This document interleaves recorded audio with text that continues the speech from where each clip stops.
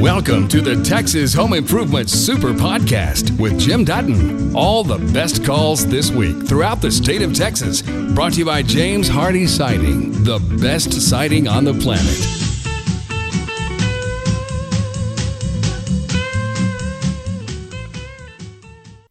David, how can I help you today? Hey, good afternoon, Jim. Hope you're having a great day. Oh, I am. Hey, I've got a home that we built about 2.5 years ago, and I've got a dishwasher. And when you run it and you open it up, the odor just almost knocks you over. It's been that way since we built it. While the home was in warranty, we had a plumber come out and check the drain line to make sure it wasn't backing water up and holding it in the drain line and all that. Said everything was fine, but that odor has just continually gotten worse, and now it's on the dishes when you take them out. You can smell the odor. It's just I don't know how to address it.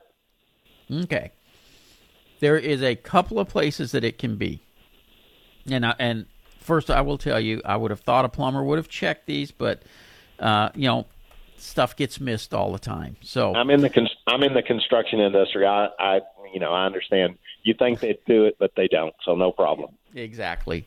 So obviously the hose, because a dishwasher is not hard piped in, it typically has a hose that does the drain. Right. And if that has a low area in it, it will tend to do this.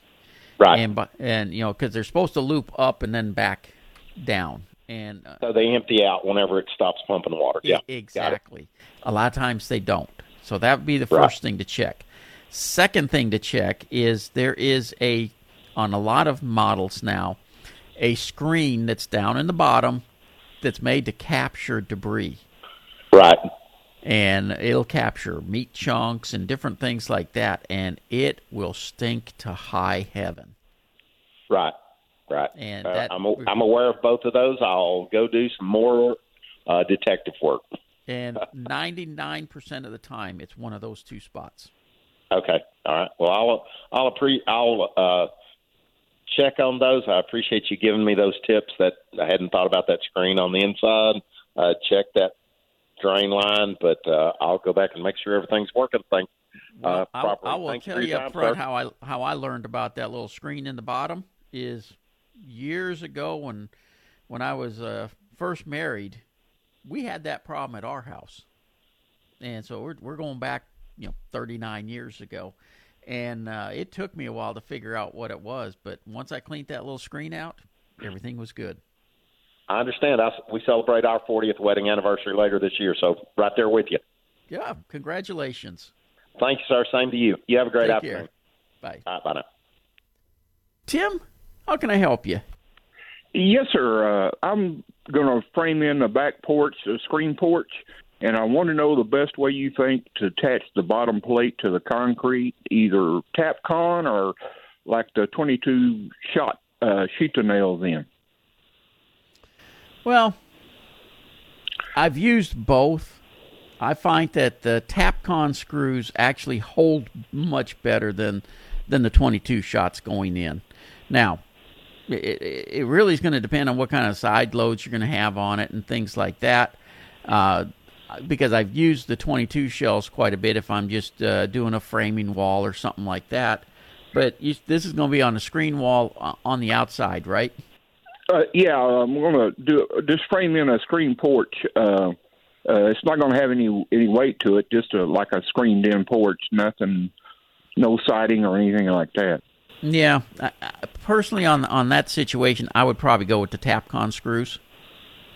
And the reason for it, you're going to have screens on it. They'll get a little bit of wind load, but if you got somebody who's out there playing and stuff like that, and they hit the wall, you don't need the 22 nails coming out. I understand.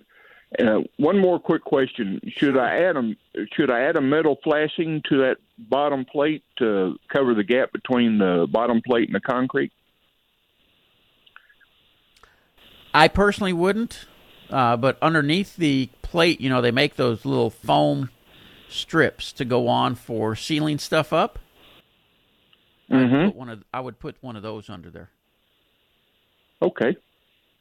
Well, that answers my question. Thank you. Now, I would do one other thing, and I would use treated instead of just regular. Oh, yes, sir. Yes, sir. Yeah, no problem there. Yeah, because it's going to get moisture all the time, and no point in having to replace it anytime soon. I hear you there. Thank you very much. You bet. You take care. Uh-huh. Bill, this is Jim. How can I help you? Hey, Jim. I talked to you about 6, 7, maybe even 8 weeks ago about my sister needing help with her foundation. Okay. And you suggested a company that worked out great for her. She had at the time, I don't know if you recall it, she had brought in 3 different companies. They all gave her different areas that needed support. And then she brought in a 4th one, still kept her confused. Nobody did anything that she thought was right. And then I told her I'd talk to you, and she called Due West. They came out. They looked at it. They gave her different options on different piers, everything else like that. But she is so happy with the job they did. And she wanted to make sure all of them were talking about, we got to go in your house. And she has COPD. So I said, they can't go in the house because they're going to kick up, going through the cement, they're going to kick the foundation, kick up. Oh, yeah. And the gentleman said, ma'am, we don't have to do that. We'll work around that. We'll get it done for you. Like I said, she was amazed. They did such a good job for her. So I just want to let you know that. I appreciate that. I'm glad it worked out. Who came out and looked at it for her? Do you know? She said a manager, but I don't know. She's up in Sanger. So I don't know if you know who. I bet it was Ryan then. Yeah, I honestly don't remember the name. Yeah. But she said he was really good, and he talked about some of the things the other guys did, but he was much more comprehensive than the other 4 that she used or had come in and look at it. And sure. she was just very, very happy. All right. Well, I appreciate it, and I truly appreciate the work. I got a lot of people I got to keep busy. I understand. But the big thing, it's so often, and I kind of, when I was talking about Stewart HVAC there, I was talking about it. So often, companies are only interested in pushing and selling certain items and trying to upsell everything. And we try to teach all our guys, no, that's not what we do. We go out, we tell people what it needs, take care of their problem. You know what? They're going to refer us, and that's what keeps us busy. Yep. And that's exactly how he approached it. He gave her options, different types of piers. Hey, this will work this way. This will work for this reason. And the other guys didn't do that. The other guys just said, hey, you got to do these, you got to do this, and we got to tear this up, and we got to go in your house. And just the things, at least he found out ahead of time what were her needs. Yeah. And that's the most important part. Well, Bill, I truly appreciate that. Certainly. I just thought people might want to know about it. Yep. Thank you very much. You're very welcome. Thank you much. Bye. Don, how can I help you? Hi, Jim. How you doing today? I'm doing wonderful. How about you? Doing great, thank you. Quick question. I had a bathroom remodeled about 5 years ago. It's the second bath in the house. I have noticed in the last 6 months, I don't know if the term sewer gas is the right smell, but when I stand over my sink, I smell what I consider to be sewer gas. I've broken down the P-trap. I think the P-trap is built properly. I don't think that's an issue. I think the vent stack's probably clean, although I hadn't checked it. But then my concern is, do I have a sewer line problem that maybe is early on and causing me a smell to back up? Well, did the P-trap have water in it when you broke it down? Yes, sir. Okay, then you don't have a sewer gas coming up. What you more than likely have is sinks and bathtubs are notorious for getting a lot of buildup of soap scum, hair, and different things. And as they begin to decay, it smells like sewer gas. But typically, just a big cleaning of the pipe down through from the bottom of the sink down to the P-trap will typically take care of that. Okay. Now, one area that you got to be careful is if the sink has an overflow, you can get some of the debris that's up into the overflow. So make sure you run quite a bit of water through the sink overflow to flush everything out that's up in there as well. Barbara, how can I help you? Good morning. Yes, I do have some questions regarding a Tran heater AC system we just had put in 3 years ago. My husband had been running the emergency heat over the last month and a half, and we'd noticed our bills had been extremely high the past couple of months, and he's been tracking it through our electrical provider to see when our spikes have been. One time we were out of town for the weekend, and it spiked up during the middle of the night. Well, my husband had Encore come out, and they checked the meter, checked some things. They also checked the heat pump and found out that it wasn't running. The unit wasn't running on the outside. So it clicked to the attic unit and had been running the attic unit when we weren't aware of that, but it was set on emergency heat. So we are not sure that if that emergency heat was also running somehow or along with the unit upstairs to cause this spike in electricity. And they're coming out this afternoon, the people that installed it. They're coming out for a service call, and I'm wondering if you could tell me if there's certain questions we need to be asking or inquiring about. Well, if the emergency heat was running or the heat up in the attic that you were talking about, they are the same thing. Okay. When the heat pump is running, your outside unit would be running. Right. And the emergency heat will typically kick in if it gets down below where the system operates efficiently. And usually with a new system like that, we are well below freezing before that happens. Once it does kick on, though, those strip heats, they're very expensive to run. And so that's why your bill is running up. Now, my guess is something just plain didn't get hooked up. It's probably just one little wire, and once they hook that up, everything will probably be fine. Okay. Where would this wire be? What do we need to be aware of when they're checking? No telling where it's going to be. Okay. But That's they can track it? Yeah, that's just something they're going to have to look at. And you said it was just put in a year ago, right? No, sir, 3 years ago. 3 years ago, okay. Was it working right before? It was, and our electric bills have not spiked like they have the last 2 months. Then you need to discount what I was just saying, because that's not going to be from the installation then. If it was working before, then everything was hooked up. It's probably going to be just a relay or something like that has gone out. And a relay, okay. Yeah, they're probably just going to have to start tracing it back and see where it's at. Now, every once in a blue moon, it'll tie back into the thermostat, in the programming itself of the thermostat. But again, that's not going to be something from the installation, because if it's 3 years old and it's been working, that's going to be something new that has happened that's causing the issue. Okay. So a wire, a relay, or the thermostat? I don't think it's going to be a wire since it was working right before. Okay. A relay or the thermostat? Yeah, it's going to be something along those lines. Issue. Now, have you been having it serviced twice a year? No, sir. Okay.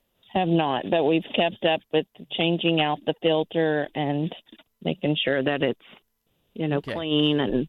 Well, the servicing, when you have a unit serviced, if they're doing a really good, thorough servicing of the unit, some of the things that are checked are relays and capacitors and things like that, and it can head off the type of issue that you had where it went out, you didn't know it, and it's starting to run up the electric bill that way. That's one of the reasons for having routine maintenance done. The other is it keeps things clean so things run efficiently like they're supposed to.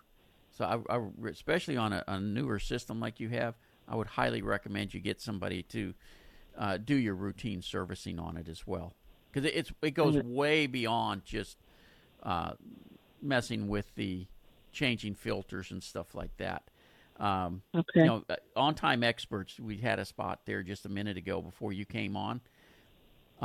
When they come out and service a system on their routine maintenance, they're going to pull everything apart. They're going to clean where the blower motors are. They're going to check everything out. They're going to take the unit outside apart and get everything clean. So that would be where you could truly check out and get the system taken care of. That's the most benefit, at least twice a year.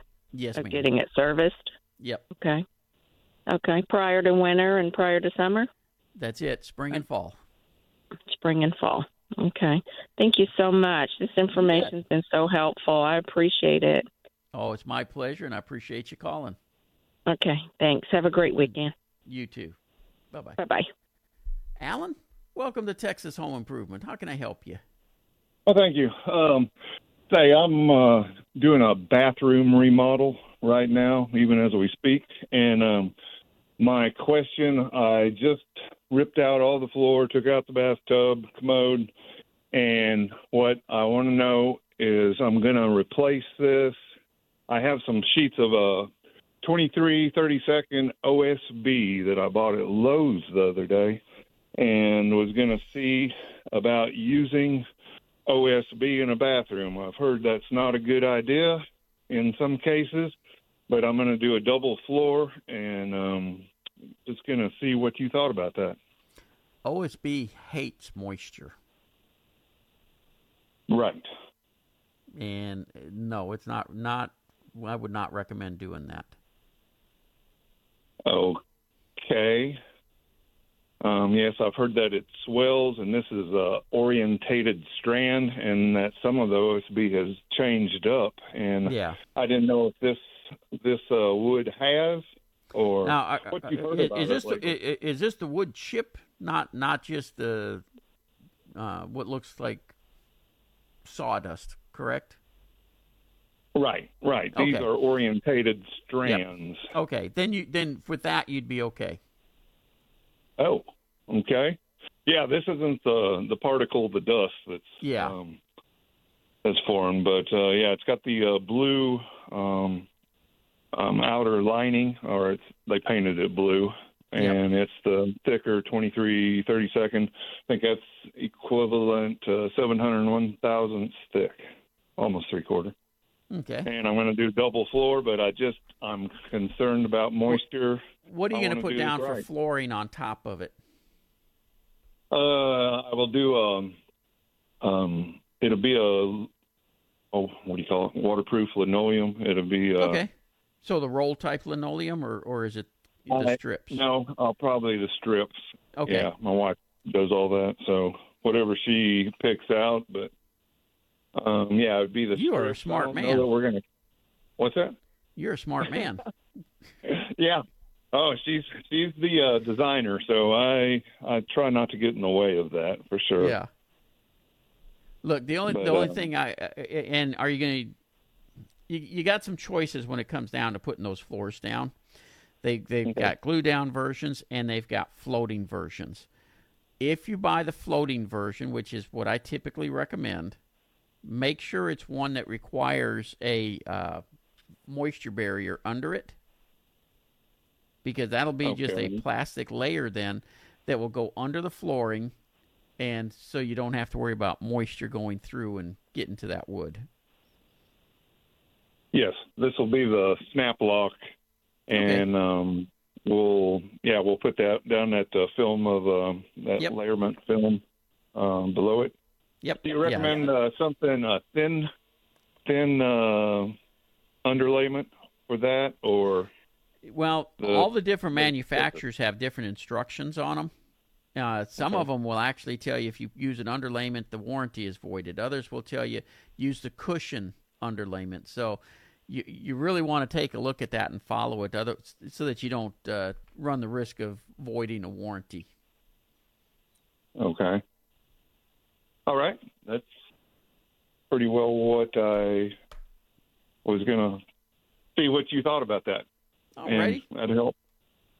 Well, All sir, right. I appreciate the call. You have a great afternoon. Okay. Will do. Thank you.